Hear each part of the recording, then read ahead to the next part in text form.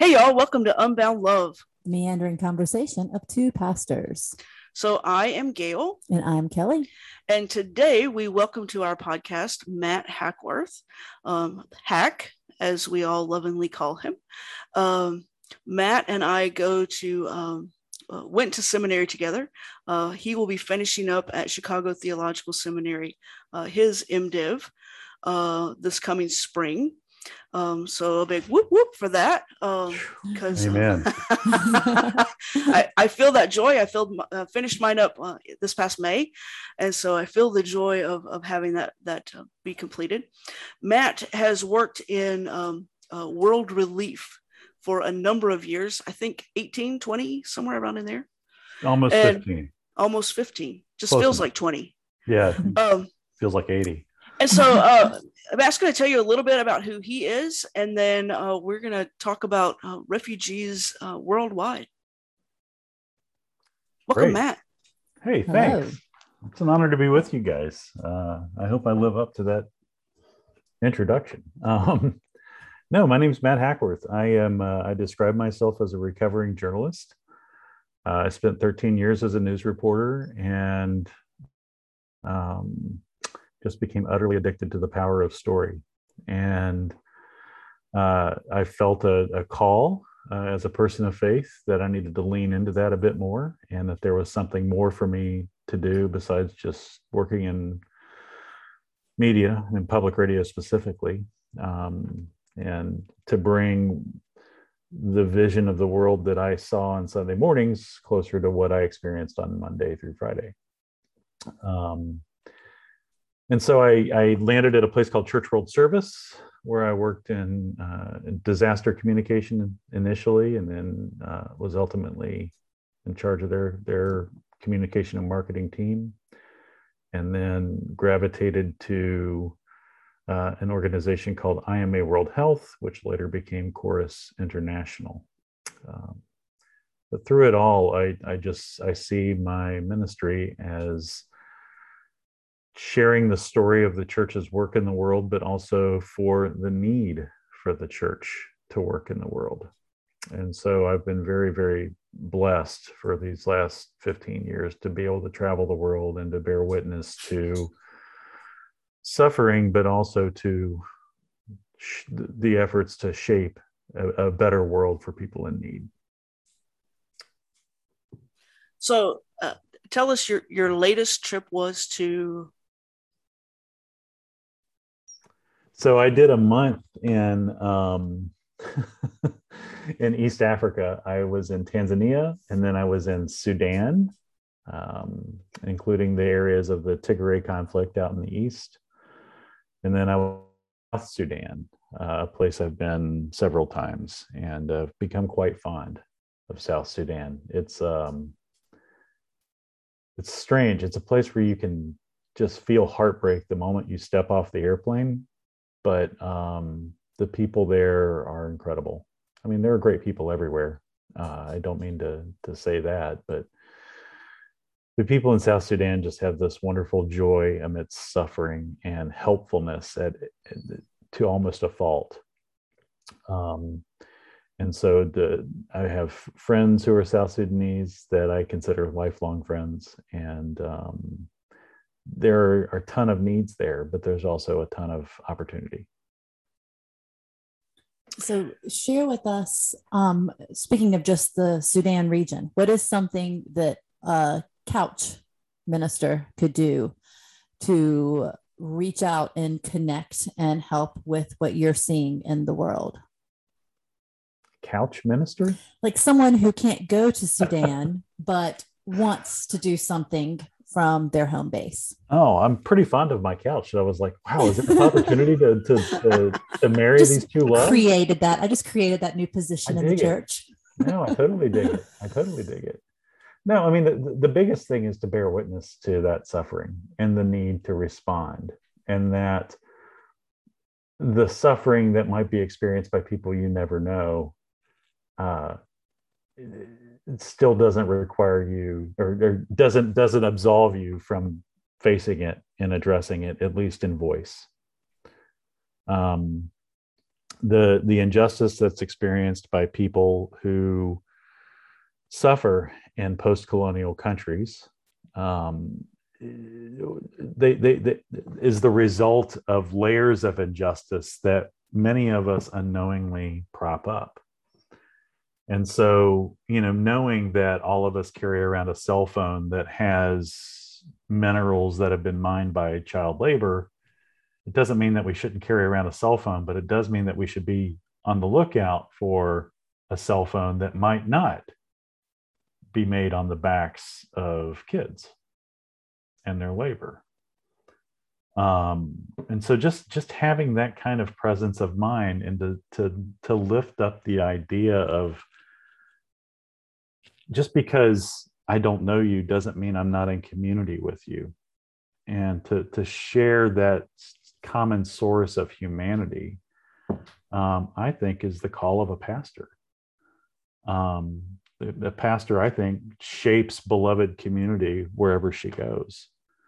And for me, that involves making sure that we enjoy life, but we don't do so at the expense of others and propping up the suffering of others. So aside from, saying it from the pulpit, there are people suffering throughout the world. Aside from posting it to our social media, hey, there are people suffering throughout the world. Being aware of it is one thing. Doing something is another. And as you say, there's the unlikely chance that we're going to put down our cell phones or abolish cell phones. But are there things that we should be looking for? Are there ways that we should be thinking that really draw people into knowing what is and is not an okay thing to do or not to? Great question. No, I mean, I think there is no end zone that we will realize in our lifetimes.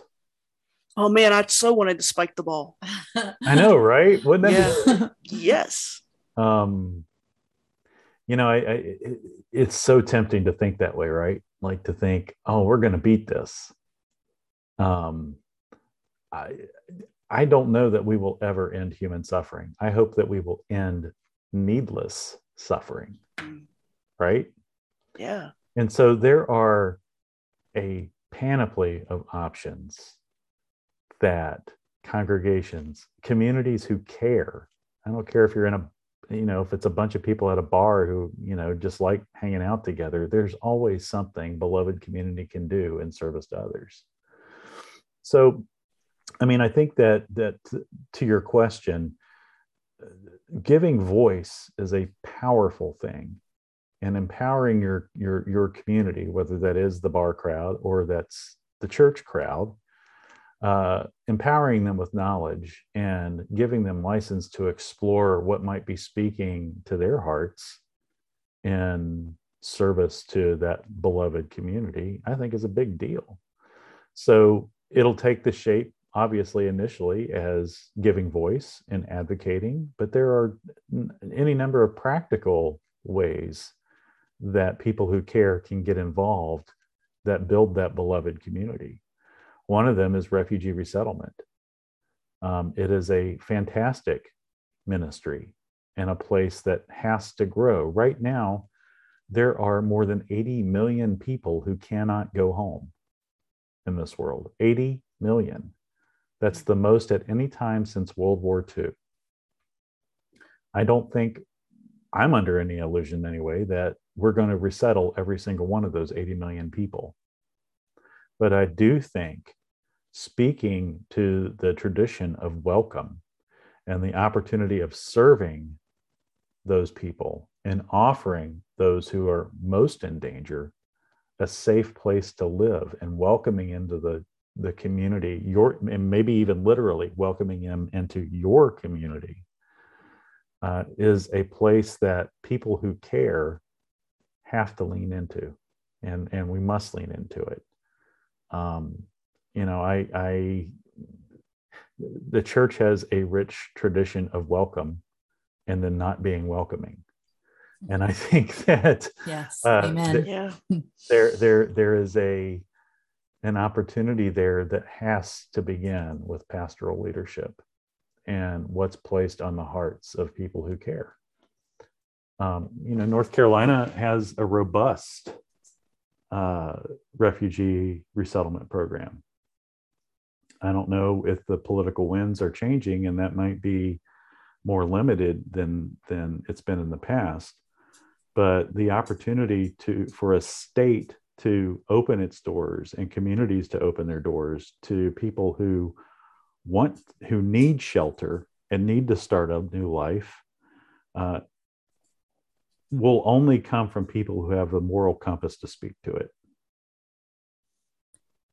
Earlier, you mentioned cell phones and sourcing.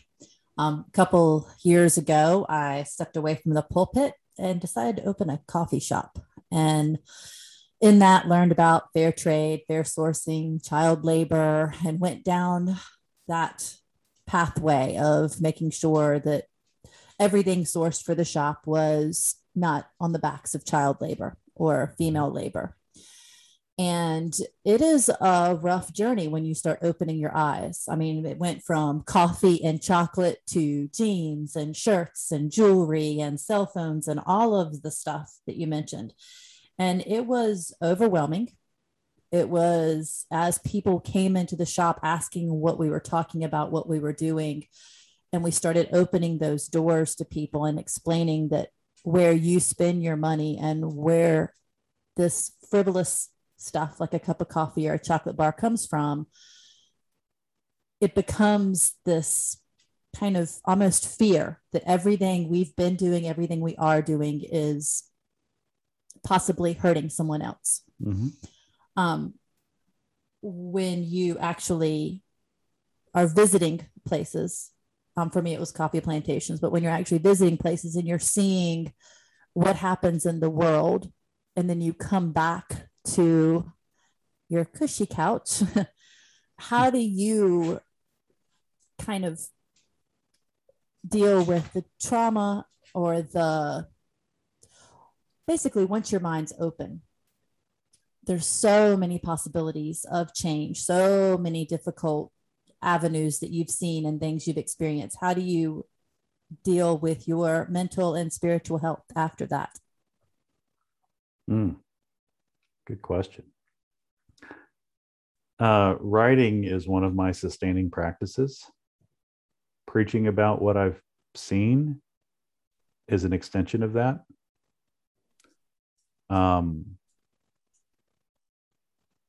My journey into seminary is a reflection of the people I've met and the stories I carry on their behalf. That's in the existential sense. I mean, in a personal sense, yeah, I wrestle with the suffering. I don't think you can be a human being and not do so. But I will say that the catharsis of writing, the act of preaching, which is not my chosen way to engage in ministry, gives me an outlet. And I never try to frame it as you should feel like the lowest louse of all from the pulpit because of you're unknowingly propping up these systems of injustice. That's not my approach at all. But I do try to share what that heartache looks like, because I think at the end of the day, everybody knows what it's like to want the best for your spouse. Everybody knows what it's like to love their mother. Many of us know what it is like to just want the best for your kids. And there's something in there that is relative, relatable, and hopeful. And in that, I find comfort that universally, there are jerks and there are wonderful people everywhere. And 95% of the world I've traveled, I've met fantastic human beings who just want their kids not to get sick when they drink water. They want to be able to do an honest day's work for a living wage, and to ultimately be happy and live with their families peacefully in community. That's universal. And there's something comforting in that to me. And so when I get down and I'm like, man, I can't take watching one more kid laying there with a gut ache and just a fever or suffering malaria, even worse, in some clinic, I have to know that the act of caring is universal. And I don't know, there's something redeeming about that for me that I turn to when I get down. I also like a good stiff drink every now and then, if I'm being honest. I feel that.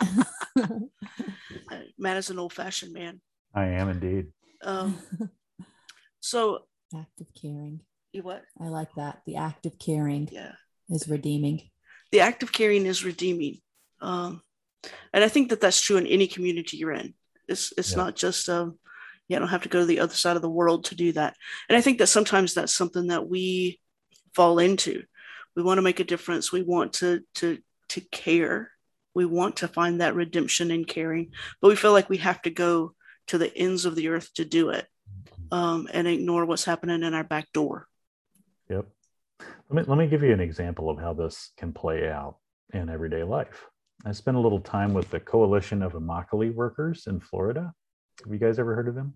No. So there is a really barren rural area of Central Florida where something like, 90% of the U.S. tomato market is grown. And there are tomato pickers there that are almost universally migrant labor. People from Latin America have come here, crossed borders without documentation, to pick tomatoes. There have been a number of horror stories that come out of the Immokalee community of people who are forced to live in the back of semi-trailers without running water. They're crammed in there. They're padlocked at night, living in the middle of floodplain. I mean, you name it, a host of horror stories. But yet these are the people who pick tomatoes that end up in Publix supermarkets or on Wendy's hamburgers. And so you sit with them and you hear the horror stories, and you come to learn, about not only their flight, what brought them to the US, but what they endure once they're here. And many people have the reaction, well, I'm just not going to eat at Wendy's anymore. I'm not going to shop at Publix anymore. And they're always quick to say, that's not what we're saying. But what we are asking you to do is to use your voice. And so they have these form letters that they will give you so that when you do go to Publix, you can leave a letter with the manager of your local Publix to say, hey, did you know that Publix is paying its tomato workers these absurdly low rates, and doing so they can maximize profit on the backs of the well-being of people who are truly the least of these? And they've got another form letter that goes to a Wendy's manager that says, hey, did you know that Wendy's is paying us like pennies per pound and has no interest in looking after the farm workers who put the tomato on your single with cheese?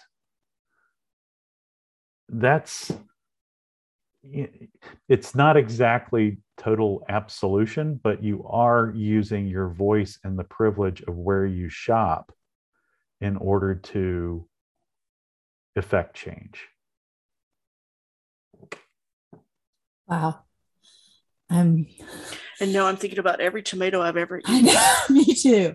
Look them up on the web. Yeah. Coalition of Immokalee Workers. It is if you go through Florida, drive there, visit. They love hosting visitors. There is a little, like a community center / museum where you can talk with people who pick tomatoes and have endured these conditions. And I mean, they love hosting visitors and sharing the story. And they have stellar activist chops. They'll do things like walking from Orlando to Washington, D.C. or something in order to share the story of their plight. But yeah, absolutely show up, or at least check them out on the web. Coalition of Immokalee Workers. We'll make sure to put a link. Yeah, we'll below. put a link in the Cool. in our show notes. Absolutely. That's what gives me hope, are the little things that you can do just to use your privilege in a simple way. I mean, a 10-year-old can do that. A group of moms can do that. And that's kind of what we need to start this spirit of social justice that needs to be pervasive in the church. Isn't really, but needs to be more pervasive in the church. As you come across things like this village, how do you find ways, aside from just your church pulpit, how do you find ways to get stories out? And what are the best ways? I mean, I love the idea of letter writing. We do a lot of that. But what are the best ways that you see for not a pastor, just for the average listener, to help share these stories? Social media is a great tool. I realize many people are jaded by it. But for those of us who look on it as an opportunity for relationship maintenance, there's a powerful witness in saying, hey, here's this story that spoke to me, give it a read. That's an initial, very practical way to begin to bear witness to needs. I mean, I work for an NGO, and we have a platform, obviously, and our stories are used for fundraising and for advocacy and any number of outlets that speak both to our constituency, which is mostly Lutherans in the U.S., because Chorus is the parent organization for Lutheran World Relief, but then also speaking truth to power in Washington, D.C. And so if there's a story that speaks to us, sharing that story with our member of Congress, with the White House, with your state legislature lawmaker, are equally powerful ways to give voice. I mean, I've worked on contracts for the U.S. Agency for International Development before. And while it is a tool of diplomacy, to be sure, it also, carries work that saves lives. And there's something powerful about saying, hey, I live in your district. You represent our state on the, Foreign Relations Committee. Let's make it up. And I think that this is a critical need to make sure that people in South Sudan have health care, or that people in Tanzania don't have to suffer with these strange diseases that only poor people in developing countries endure. That carries a lot of weight. I'm going to step back to a personal note question. As you are traveling the world, as you are going out and doing this great work, we know as pastors, sometimes we are giving a lot, and our personal families right now, our friend Marshall is suffering if you hear the dog in the background. Our personal lives sometimes have to take a back seat because we have this calling. How do you incorporate your family life, your friendships here when you are absent quite a bit physically? How do you balance both a family and friend life and this service work that you do? Great question. I want to know personally. So It's hard. Mhm. I mean, it's really hard. I,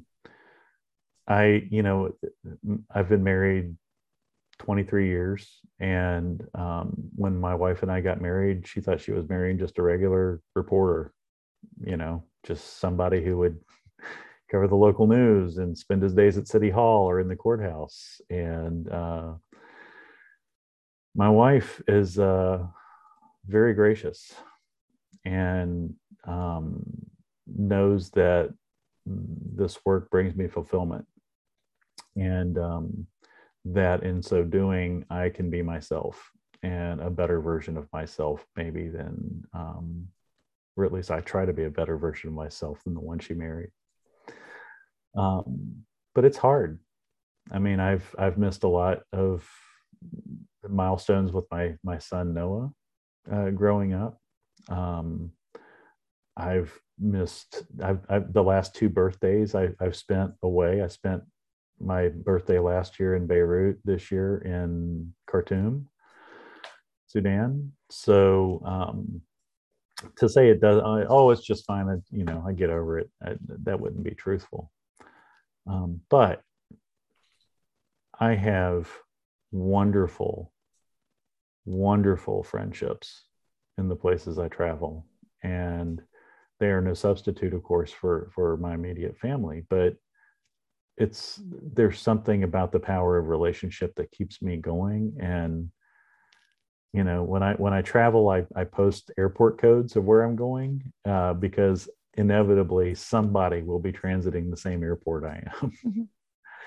And it's just a riot. Like 2 years ago, I'll give you an example. I was in Juba, South Sudan again, and a friend of mine said, "How long are you in Juba?" And I said, "I'll be here 2 weeks." And she said, "Well, I'm here now too." And I was like, "Get out of town." And this is a friend of mine who's from Japan, and we worked on the same contract together in Pakistan years ago.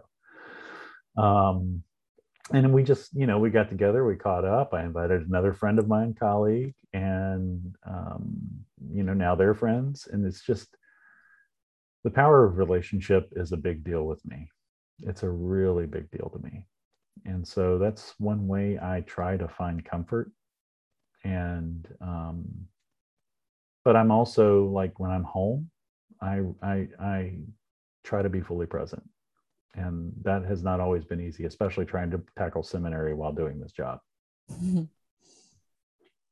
It's kind of like it's kind of like that chosen family we were talking about in the other podcast, where we create this chosen family, and with social activism, with mission work, it seems like you've created a chosen family that expands on your own family. That's kind of amazing. Yeah, that's and they all know, they know my family by name. I've hosted them in my house. We've, traveled the world together. It's just been, again, it's another version of beloved community. So I feel like the power of relationship is a very religious thing.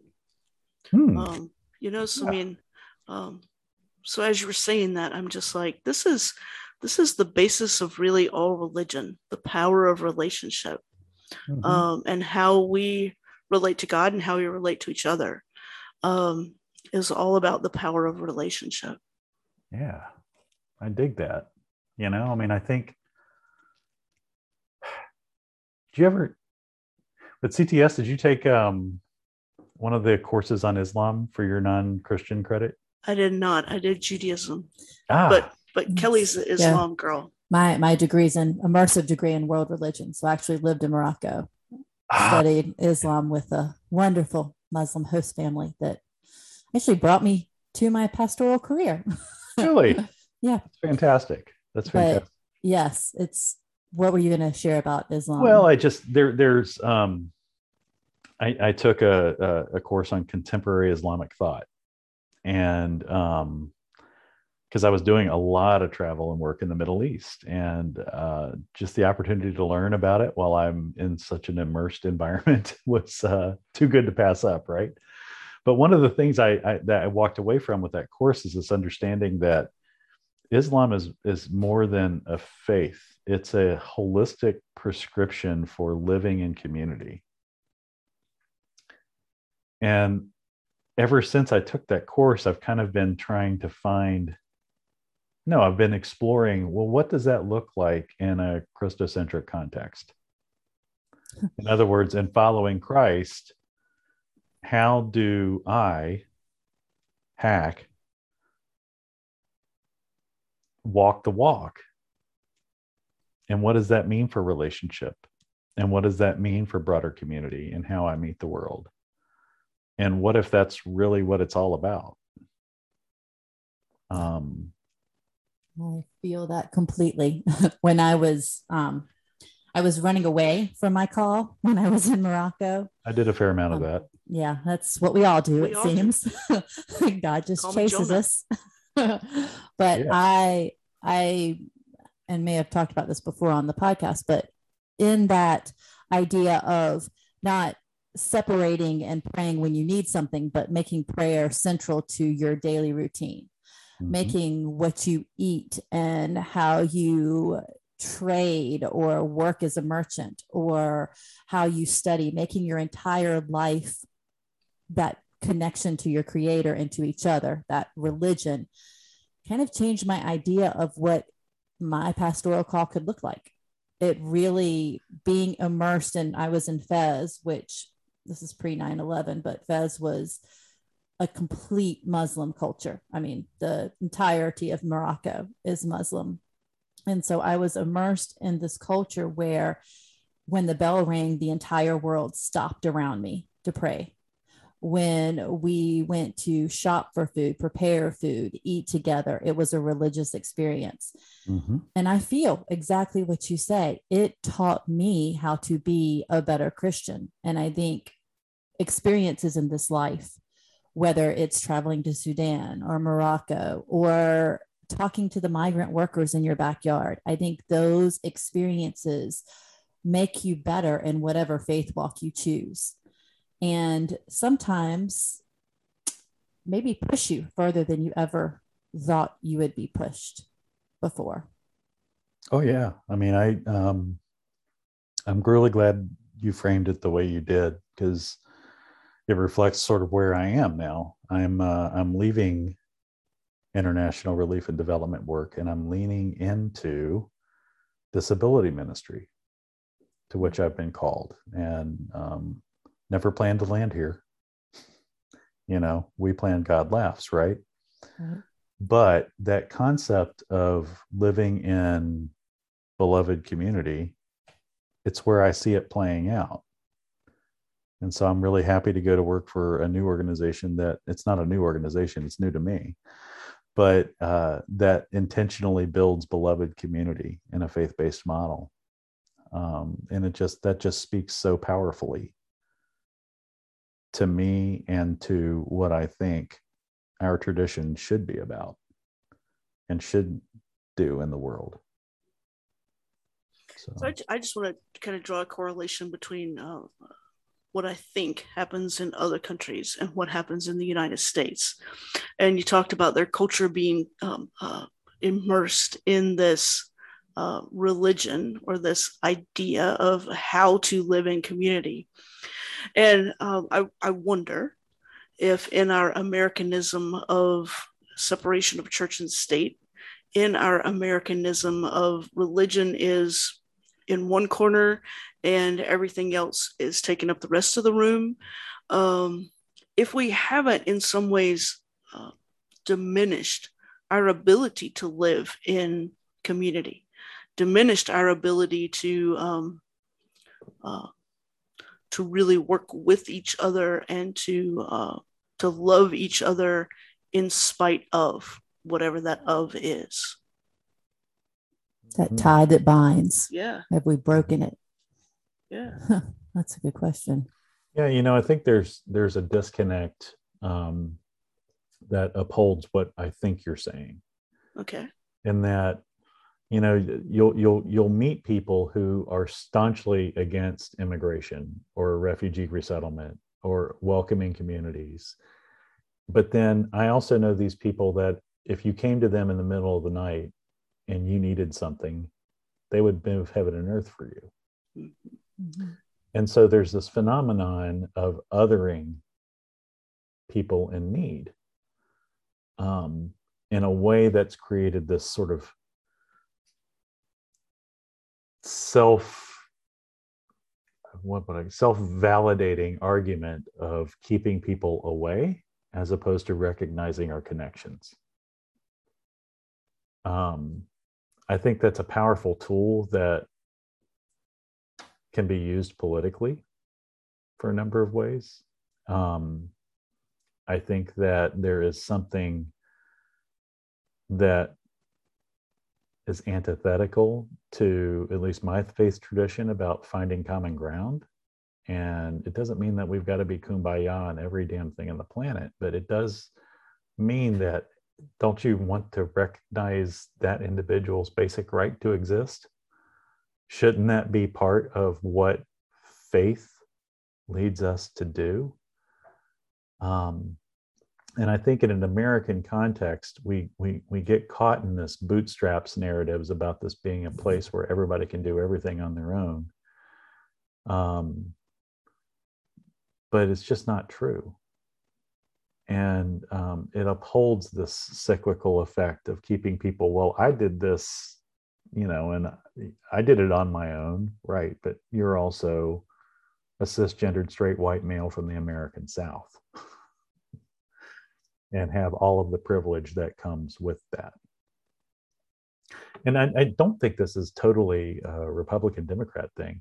One of the most surprising things I covered as a reporter was the opening of the Bob Dole Center in Lawrence, Kansas, which is the closest thing Bob Dole would get to a presidential library, right? It's this huge facility. They do great work on supporting ADA, Americans with Disabilities Act, et cetera. But Bob Dole, at the opening of that center, he got up there and said, there is no such thing as a self-made American. We are all in this together. And that's Bob Dole, for goodness sakes, So I don't think it's a political phenomenon that goes to one side or the other. I think it is an American cultural phenomenon that is built upon a myth, and a myth that keeps the focus on what is different about you, stranger, as opposed to what we share. Because what we share is way more powerful, I think. We all live into the stranger danger idea, Yep. We teach it to our kids, we teach it to each other, we say it to each other, the stranger is dangerous. And I can think of many people that I know who I would consider politically hateful. Like, they are hateful people when it comes to their politics. And yet, if you have a need, they're the first person opening their wallet, moving heaven and earth, doing whatever they have to do to meet that need for someone that they know. And knowing them is the key. Like, they will do anything for someone they know, even someone they disagree with. But for a stranger, nope, stranger danger, stranger danger. I think we have this thing in our Methodist tradition. Our focus is sanctification, like sanctifying grace. And that takes growth, that takes making mistakes, that takes being completely open to all that God is offering you. We have this idea that you could reach sanctification here on earth, but you probably won't. But I think when you said self-validation, and we're talking about this putting ourselves separate from the stranger, I think that is the opposite of sanctification. I think the idea that you self-validate what you know, and we all do it across the political spectrum, across the cultural spectrum, when you say what I know is right and you validate that within yourself, you kind of close the door to God's sanctification, God's sanctifying grace. And I think our hope, hopefully, as pastors across traditions, actually as religious leaders across religions, is to grow and to change and to make the world a better place, that whole special kingdom. And I think the antithesis, the opposite of that, is that self-gratifying feeling of saying, I'm right, you're wrong. Mm-hmm.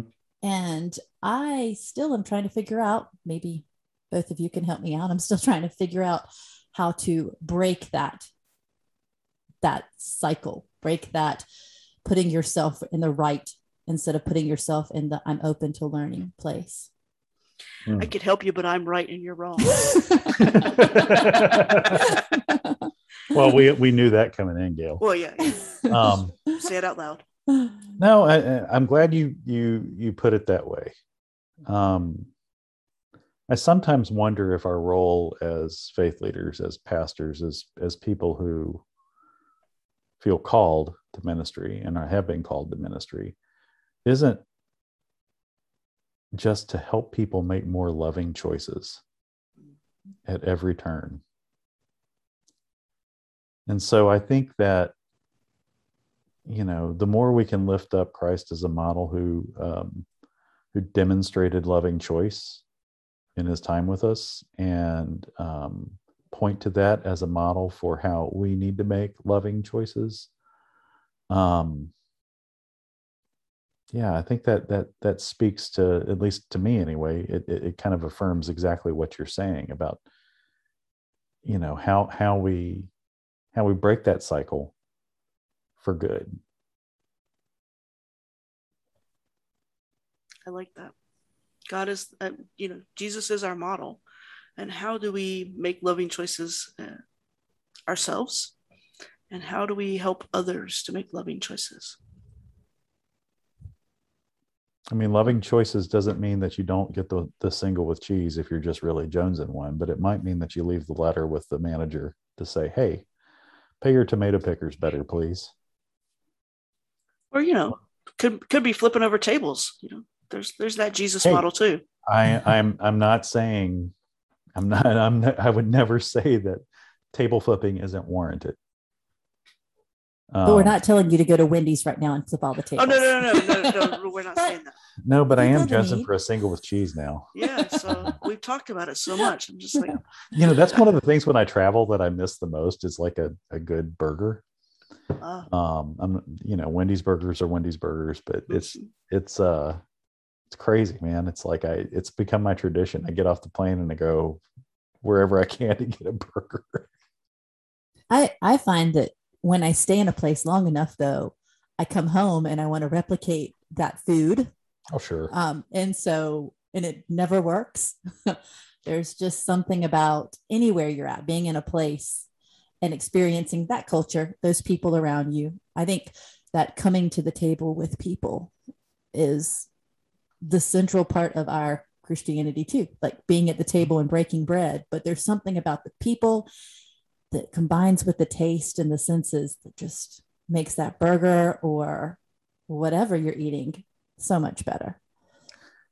There's a whole line of theological inquiry that is built on the idea that the cross is the wrong image for Christianity, and that it really ought to be the cup, yes, or the table, or some other mode that reflects not the world's evil, but God's openness. And I don't know, the older I get, the more I study and try to learn, the more that just really speaks to me. I would much rather have a collection of chalices than a collection of crosses. I'm now thinking about our altar table and how we take the cup off and put it back on, but we always have the cross. Maybe it should be opposite. Maybe we should make the cup central. I do like the idea that the symbol of Christianity would be a cup, a glass, a sharing vessel of a beverage, some sharing of some bread, that the table is a much better representation. I don't know what that looks like on a necklace. No. Okay, those on Etsy out there, give us a necklace that's Christian that represents the cup and the table and not a cross or a fish. I'm looking for that. Yeah. I dig it. Yeah, I would like that. Guys, we're coming to the end of our time together. Thanks, Matt, for joining with us. It's been a fun conversation. It's been a joy. I I think the world of you, Gail, and and I of you. And nice to meet you too. Fun, man. I like this conversation and talking about such stuff. So yeah, so it's meandering, and that's really one of the things that we love about it. We will drop some links into our show notes, so for the ministries that Matt has been a part of, and ways that you can help with refugees worldwide, as well as the new ministry that he's going into for people with disabilities, and how you can maybe be a part of that as well. And we'll drop the link in for the tomato pickers in Florida. So if you want to print out some letters and take them to your local Wendy's and let them know they should do good, do right. And get a Frosty too. And get a Frosty, absolutely. The junior one, because that's little. You can't go without getting a Frosty. And this week, just be intentional about learning about a community you don't know about. I know we said that before, but we're going to give you some links to some communities, but be intentional about stepping outside of your comfort zone and learning about something you haven't learned about before. Maybe in your own back door. Exactly. Love y'all. See you next week. Yep. Thank you. Bye-bye. Thanks, Matt.